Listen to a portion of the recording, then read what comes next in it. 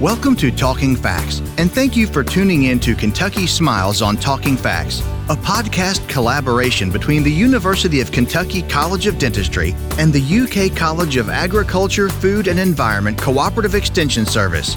Kentucky Smiles offers listeners information on maintaining oral health, advancements in dental treatments, research, and more.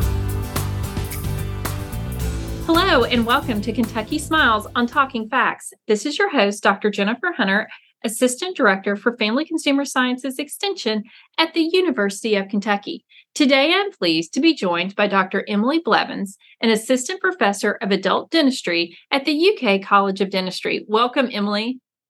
Thank you for having me. So today's topic is one that I think will really resonate with our listeners, that we're going to talk about dental anxiety and sedation dentistry.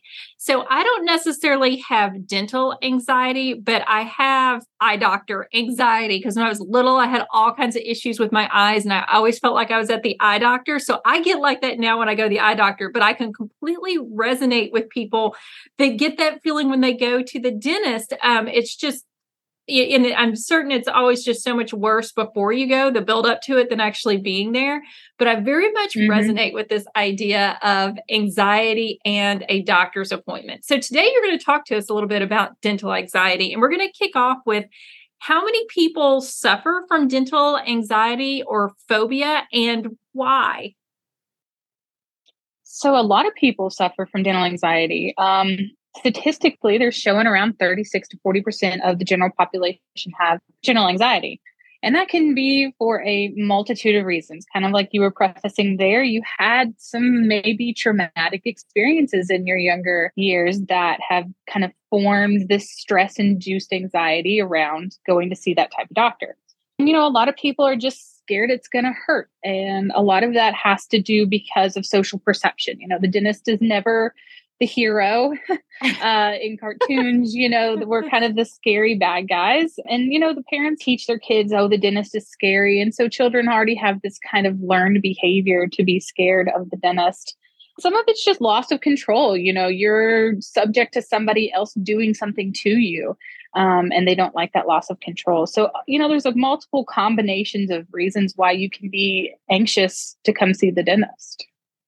Just thinking about my own kids, I can completely see how it starts because when they're little, just as parents, we're constant, you need to brush your teeth, you need to brush your teeth, and they just never want to stop and brush their teeth. And so it just becomes a thing, an avoidance type thing from being very, very young. And so let's talk a little bit about avoiding. What are the consequences of avoiding the dentist due to dental phobia?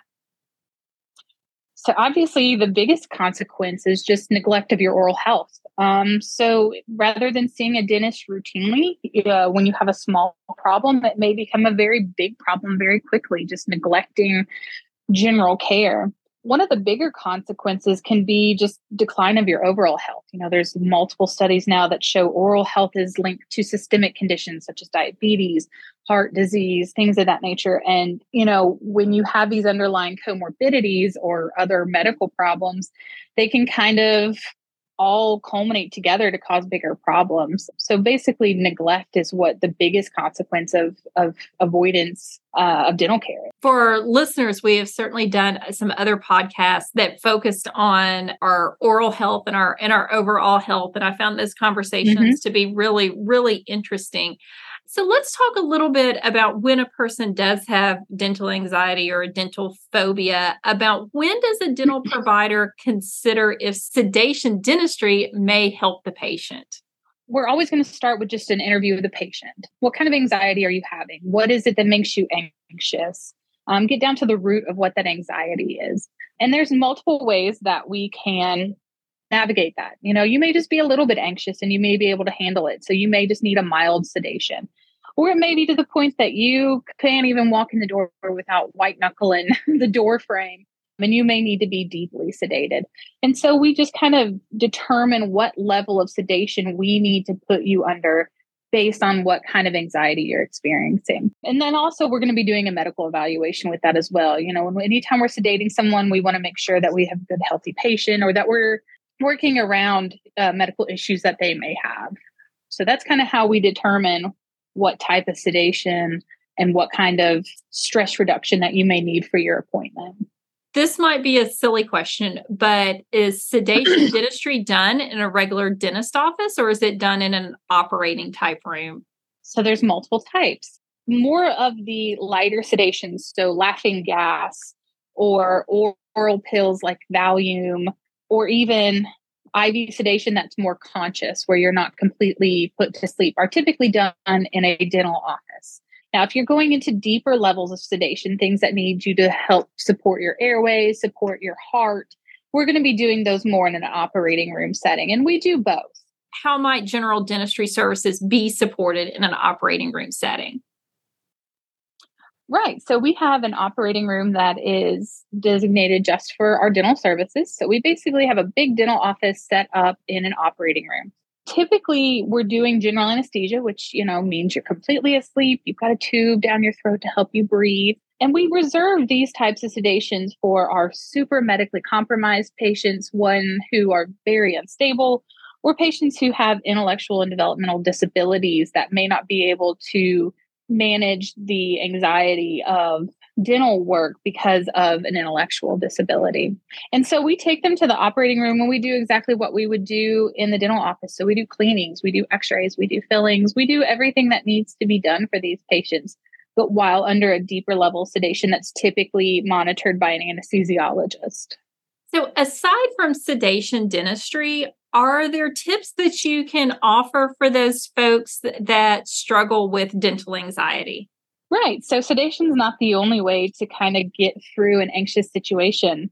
The best advice I can give you is have really good oral hygiene and do the minor checkups that are maybe less anxiety inducing, like a cleaning, to help prevent the bigger problems. The less treatment you need from us, the less anxiety you may have. And you want to find a dentist you're comfortable with, somebody that you click with, somebody who makes you feel safe. And so finding somebody that kind of checks your boxes in terms of what you find comforting in a provider. Bringing distractions like music. A lot of offices have gone now to having TVs in the ceilings or video games connected to TVs for like the little kiddos. So just a distraction while we work can kind of take your mind off the anxiety. Or bringing a person, if you've got a friend that helps support you, or even a service animal, if you've got a therapy dog or something that would help reduce your anxiety. We allow animals to come into your appointment with you if that helps you. So there's lots of ways other than just to be sedated to kind of get through your dental treatment without too much anxiety.